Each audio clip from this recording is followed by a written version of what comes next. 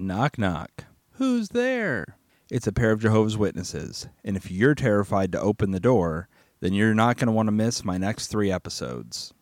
Hey everyone, my name is Ray Burns, and I want to encourage Christians to think about life through a biblical worldview so they can keep growing in spiritual maturity. In this episode, I want to discuss the basics of the Jehovah's Witness religion, as well as how they answer the 5 big questions about life.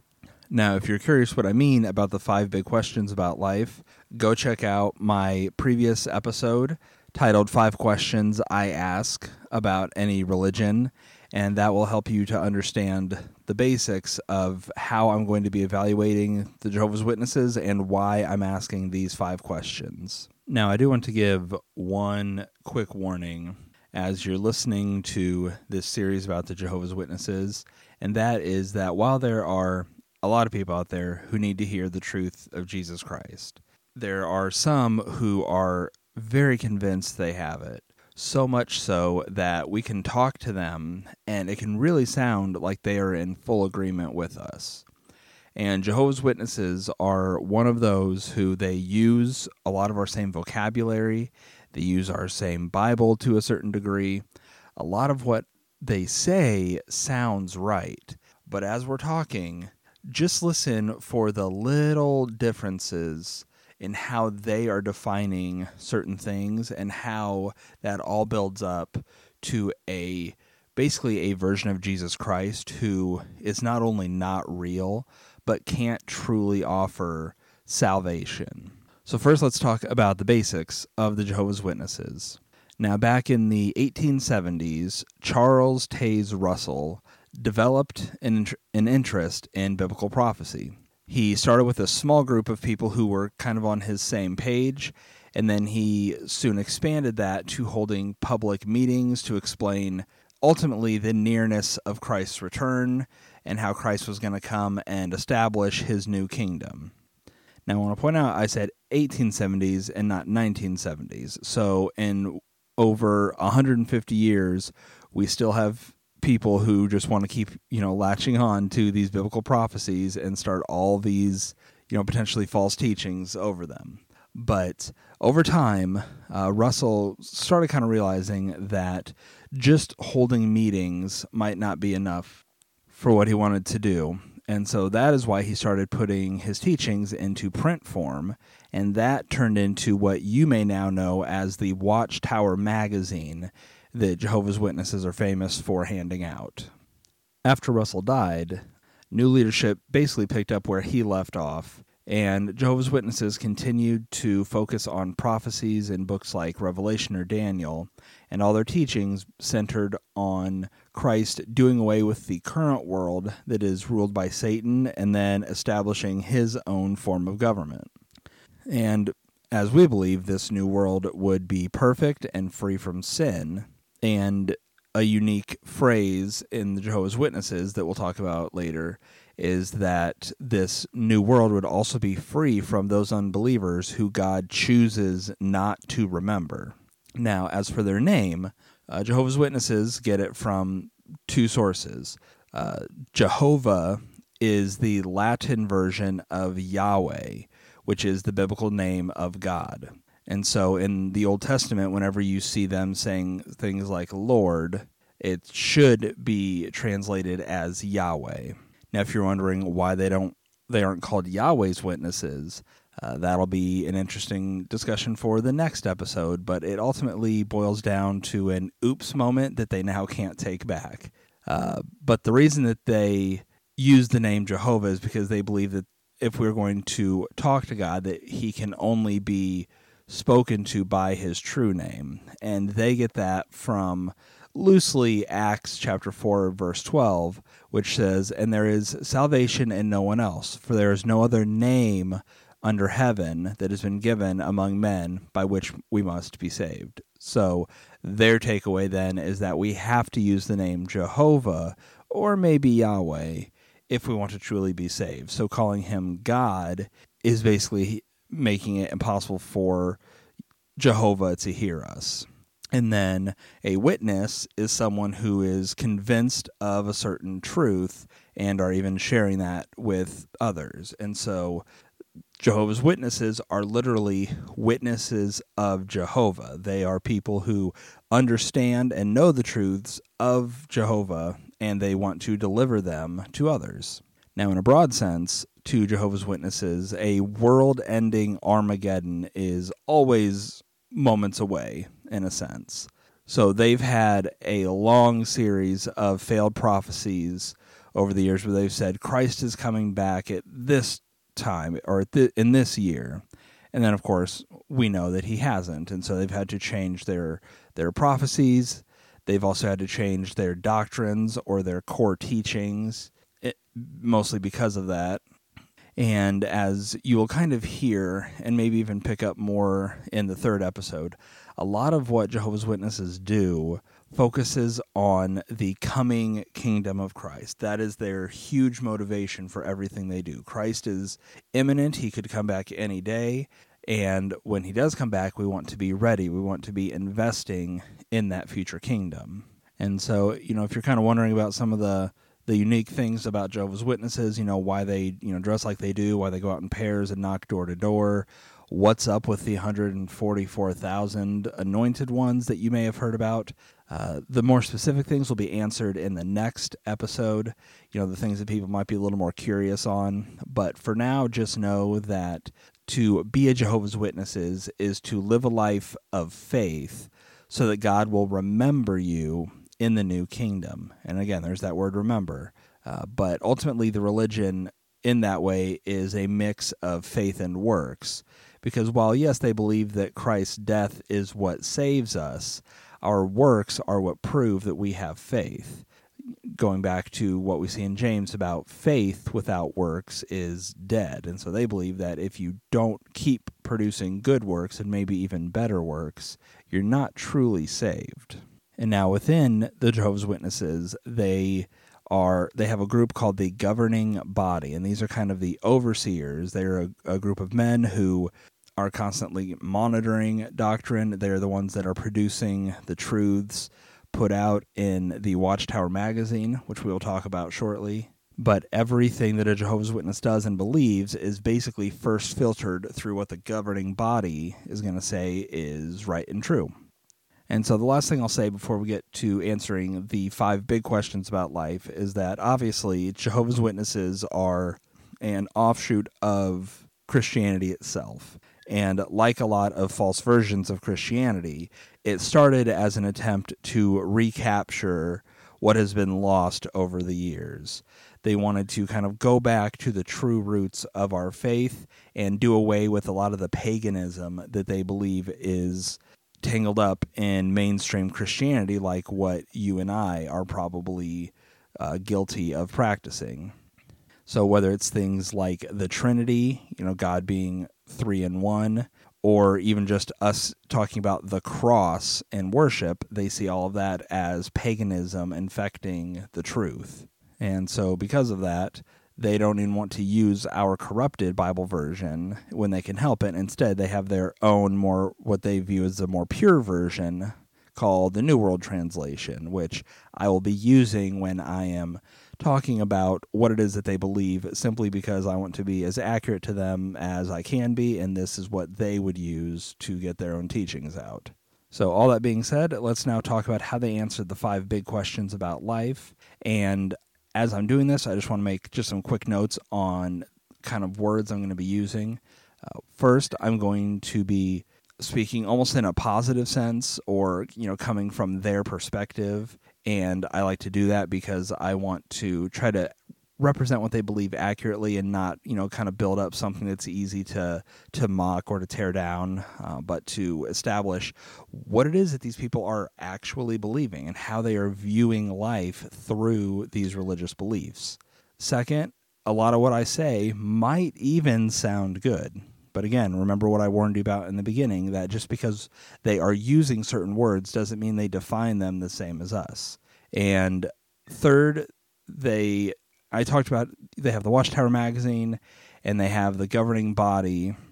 And they also have what is called the Society, which is short for the Watchtower Bible and Tract Society, which is the organization's materials publisher. And within Jehovah's Witnesses, from what I have understood, is the three terms are used fairly interchangeably. The governing body seems to oversee the society and produce the Watchtower magazine, so I will mostly be using the term governing body, but understand that these three things are all kind of linked together. And then fourth, they would use the term Jehovah and everything, and there's a good chance that I will slip in the word God, one, because it is faster to say, and two, it's because that is what I call our Heavenly Father. So as I'm talking, I'll try to stick with Jehovah, but if I say God, it's not because I'm trying to, demean or undercut it, or I'm saying God as if they would say God. It's just my, decades of brain not being able to adjust very well. So the first big question about life that we need to talk about is, where did everything come from? Now, although God did create the universe, they don't hold to a creationist view like a lot of us might, in that God had a direct hand in crafting everything. Instead, Jehovah's Witnesses would be very pro-science in believing that science holds a better explanation than our, literal 6 days of creation might. And so they would say that God kind of created the universe, he kickstarted things, but his part in forming the world, for lack of a better word, or creating life, for lack of a better word, is that Jehovah's role was only to guide evolution as his method of bringing life to the planet, in a way that agrees very strongly with an atheistic or a purely modern scientific model might suggest. Now, the reason that they can believe this is that they would say that the days mentioned in the Genesis creation account aren't literal 24-hour days, and this is supported in things like Psalm 90, verse 4, which talks about how 1,000 years in your sight are like yesterday when it passes by. And so they would say that days don't always have to literally mean a 24-hour period. It can just be a long period of time. And they would say that because of that, Genesis 1:1, when God creates the heavens and the earth, that is when God starts things, but then those existed long before any actual life was found on what we would call the planet Earth. Now, as far as how God initially created everything, they get that from John chapter 1, verses 1 to 3. And again, I'm going to read this in the New World Translation. And it says, "In the beginning was the Word, and the Word was with God, and the Word was a God. This one was in the beginning with God. All things came into existence through him, and apart from him was not even one thing came into existence." So, using this passage, Jehovah's Witnesses do believe that with the Christian tradition, that God created everything through Jesus Christ. However, even though God created things through Christ, they would say that Christ himself is not God, but that, as we see in things like, John 3:16, where he is called the only begotten Son, or in Colossians 1:15, where he's the firstborn of creation, we would see that God created Christ, and then through Christ created everything else. And so in that way, Christ is considered a God, in the same way that they would consider angels to be lowercase gods, simply meaning that he is a spiritual being. So that is the origin of everything. God created the universe, kind of the structure of it, through Christ. Christ was, of course, created first, so that through him, God could create, or Jehovah could create everything else.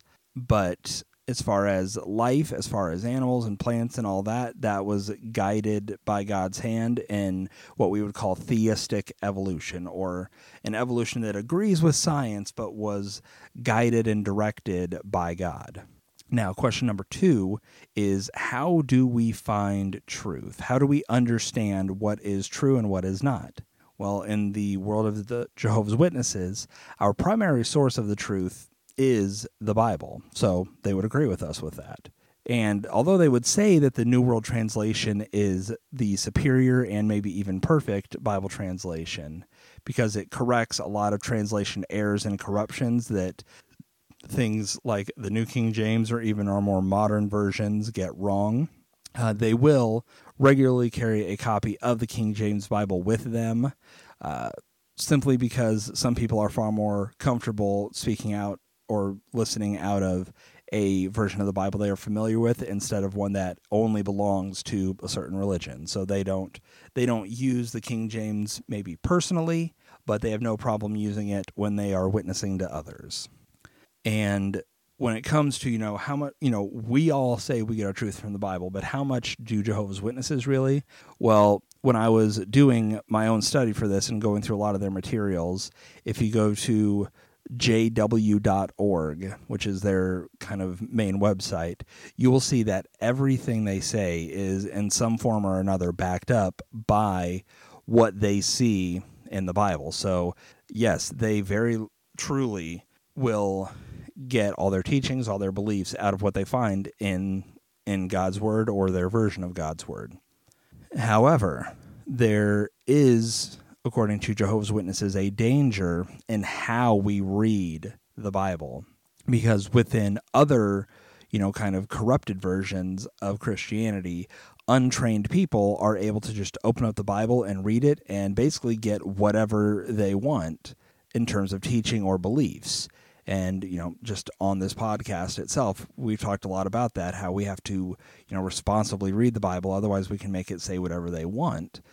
So within Jehovah's Witnesses, they recognize that, and they realize that if left to our own devices with the Bible, we can very easily go down a path of unbelief or false understanding, or even create a false belief system on our poor ability to read and interpret the Bible. And so that is why the Watchtower magazine, and really by extension anything created by the governing body, is so important to them. Because while the rest of the world is basically chasing after paganism and false versions of God or an elevated version of Christ, the Jehovah's Witnesses would say that they are blessed and fortunate enough to be led by a group of people who have the wisdom and leadership and capability to understand what the Bible is truly saying, and through that they can give truth to your kind of basic members of Jehovah's Witnesses. And so the governing body is ultimately the highest source of truth, because you can have the Bible, but you have to have the governing body alongside it. But to a certain extent, you can have the governing body, but you don't necessarily need the Bible alongside anything they produce. So the Bible is sort of an aid in reading the truths of the governing body. Now, the reason that the members of the governing body can do this is that they are called the Anointed Ones, and they are effectively God's modern-day prophets, and they deliver the Word of God not through their own wisdom or their own intelligence, but through revelations from God, and then through that they create rulings on certain matters within the church, or they create all their printed materials. And so not only do Jehovah's Witnesses ultimately get their truth from the governing body, and they can read that alongside their Bible, which, to be clear, how that basically works is it would be similar to us and commentaries in a way. So it would be as if we, outside the Jehovah's Witnesses, were to open up commentaries or read, good material about the Bible and use that as our daily Bible reading, and maybe open up our Bible alongside it. But we would never, ever read our Bible without letting a commentary interpret it for us. That's kind of the relationship Jehovah's Witnesses have with the Bible and the material created by the governing body. The governing body's stuff is what tells them truth, and the Bible just kind of supports it. But just like they are encouraged to get their truth from the governing body, and by that I mean God's prophets today, it's also important for them not to get their truth elsewhere. within Jehovah's Witnesses, it is very important to avoid the lies of the world and not, again, as we define that, by using wisdom and discernment, but by genuinely, as much as they can help it, removing themselves from any potential negative influence that they have, so much so that they will isolate themselves from things like secular entertainment and sometimes even isolate themselves from secular education, especially as they grow older and are looking at kind of where they're going to be going for their adult life. And so things like secular universities are worldly, right? They're based in the world. They are part of Satan's kingdom. And so they put us at risk for corruption.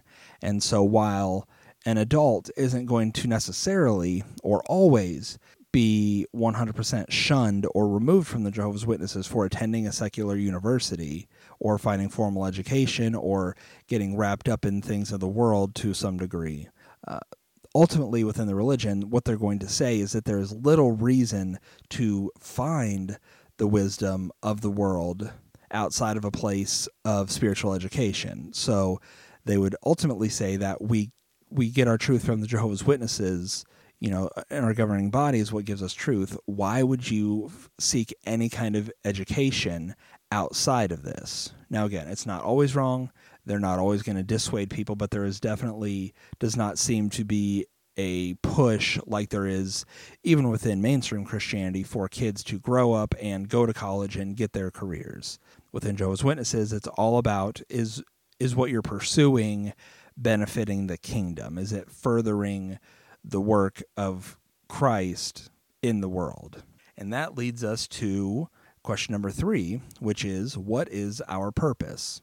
Now, in a broad sense, our purpose is to live as God has intended for us to live, which sounds very good. We would be in total agreement with that. And that means for us to seek truth and understanding about God's will. Now, when Adam and Eve sinned, they gave up their purpose in life in exchange for sin. But because Christ gave his perfect life as a ransom or an exchange for the innocent life that Adam lost, we can be restored and live eternally with God because we can now kind of pick that purpose back up thanks to Christ basically buying the opportunity back for us. Now, more specifically, what that looks like is that we want to live good lives.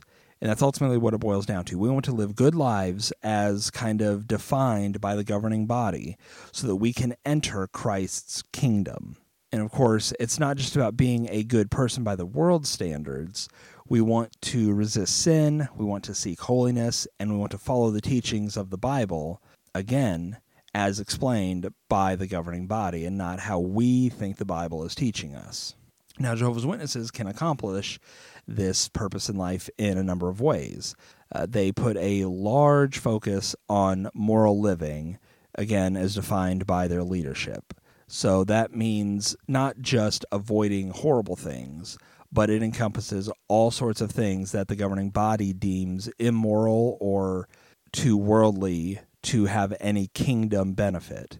And so this would be things like celebrating holidays, going to school dances or parties, any form of sexual activity before marriage, watching television, listening to secular music, and things like that.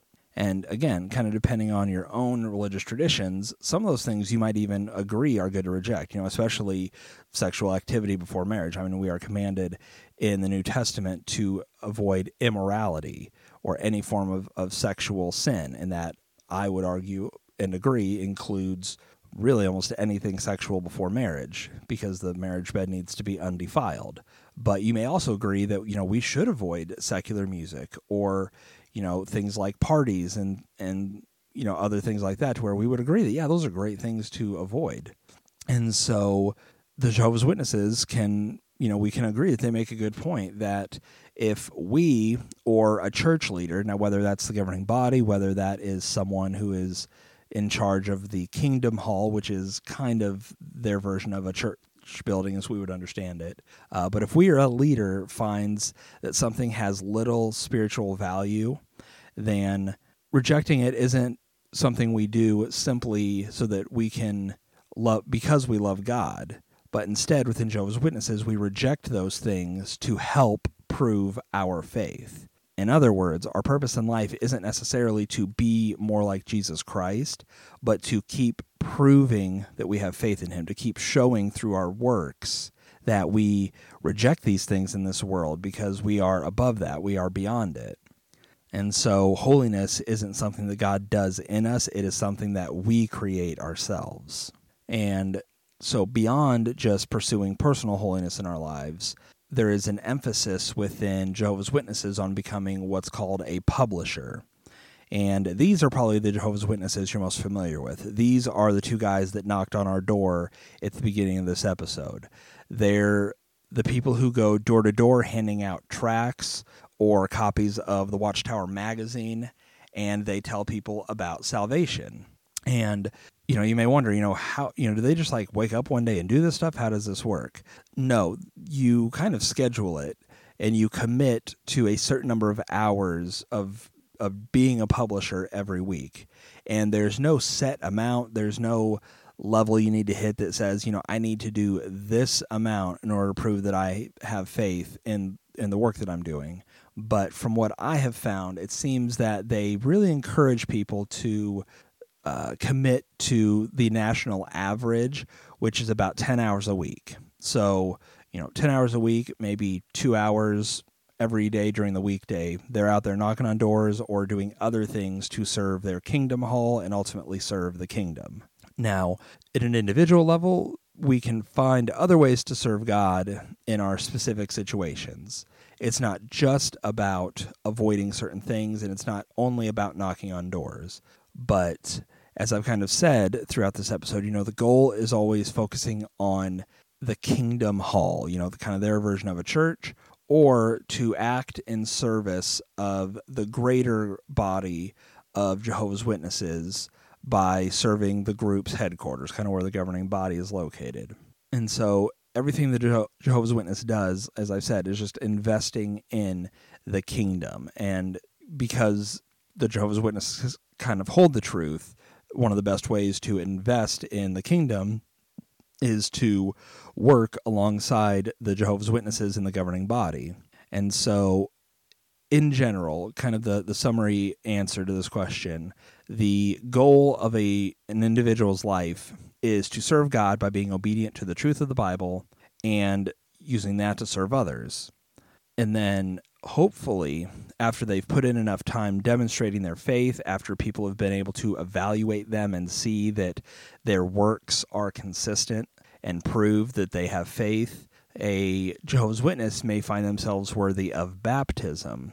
And through that, they will have a greater assurance of their salvation as long as they keep living by faith.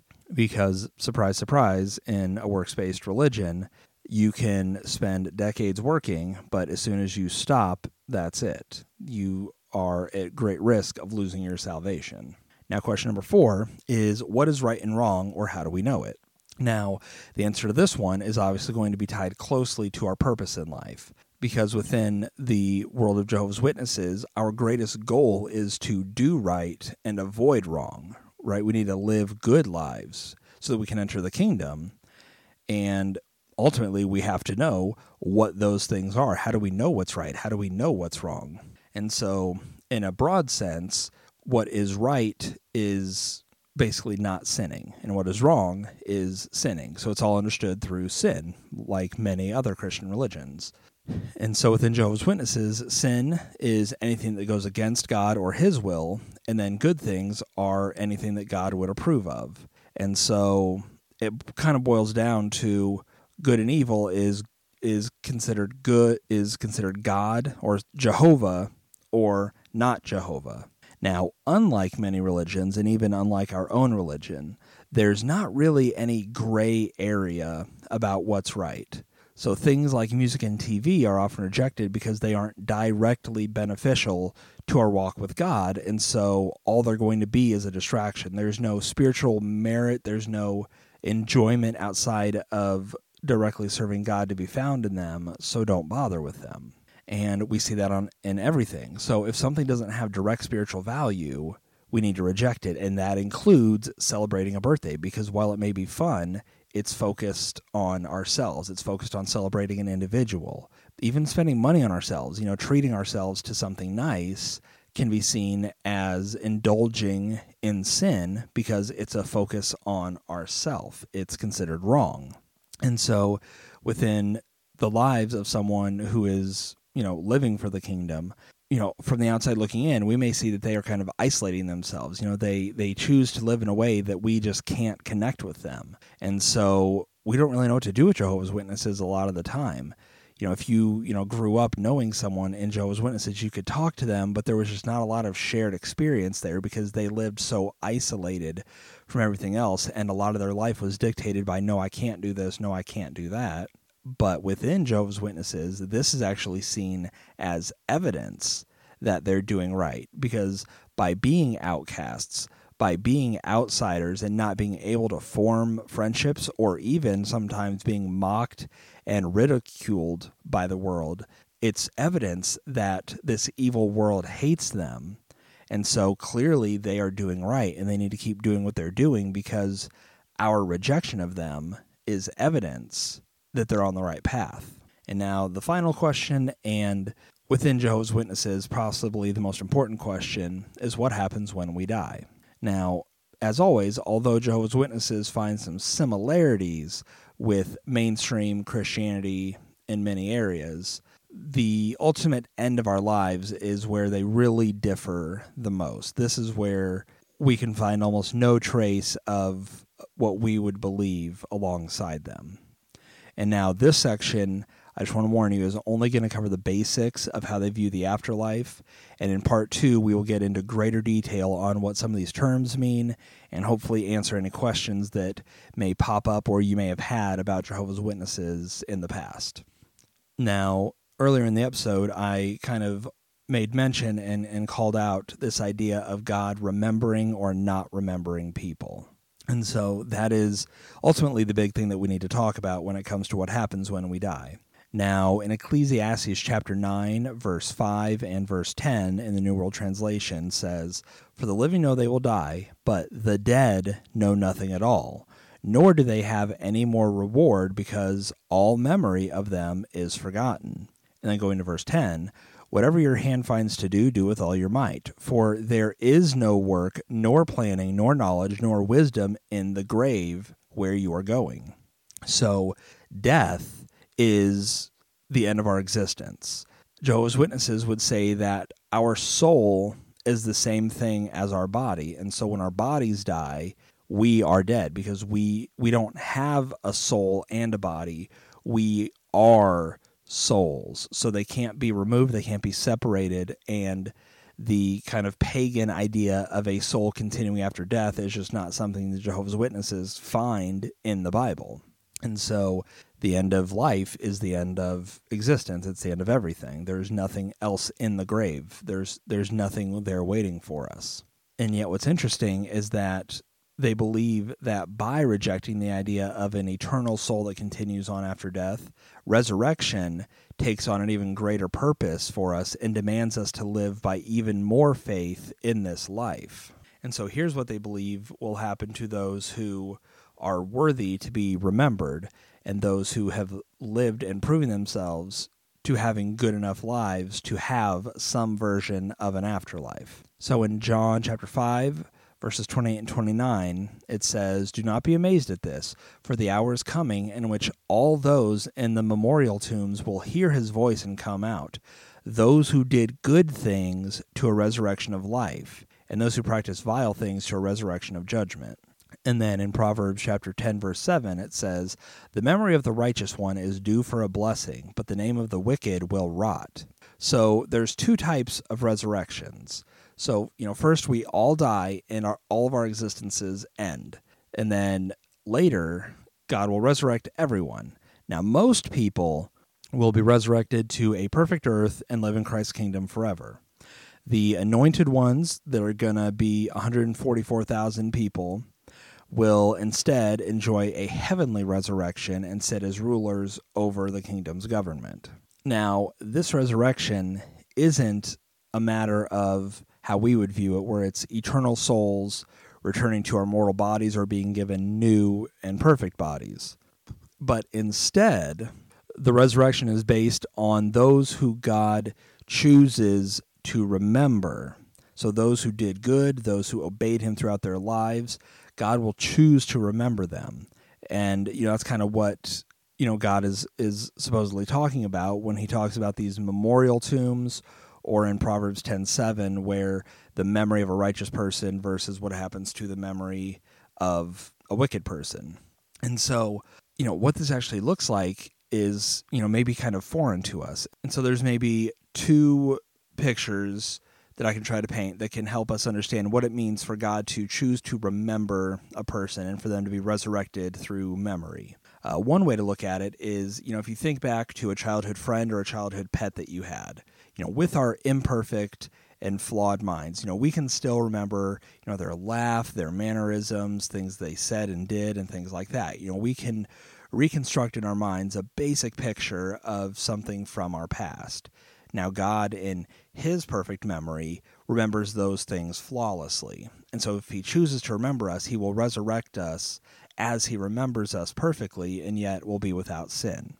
Maybe another way to think about it is that God's memory of us is like a blueprint, in that he knows kind of the core of who we are and what we're about. And so when he resurrects us, he doesn't revive our old dead selves, that person who died at the age of 40 or 80 or whatever, but instead God uses the blueprint of us that he has, just like we can build the same house over and over again, and God will use that blueprint to kind of remember us and recreate us as we were really always meant to be, without all the shoddy materials and the poor foundation and things like that. God will recreate us perfectly.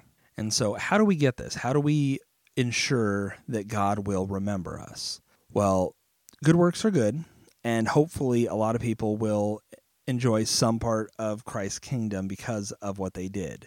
But that's no guarantee. Just works alone is not a guarantee that we're going to get there. Instead, if we want to really lock in our eternity, what we want to do is we want to be a good standing member of the Jehovah's Witnesses, and especially we want to be baptized, because baptism seems to really be the guarantee that it's not just about growing up in the Jehovah's Witnesses, but that our works have earned us the right to baptism, which has therefore earned us the right to being remembered and resurrected. And so, but again, as I said earlier, it's not just about getting baptized once. It's not about living a pretty good life. You need to be effectively an upstanding member within the Jehovah's Witnesses until the day you die.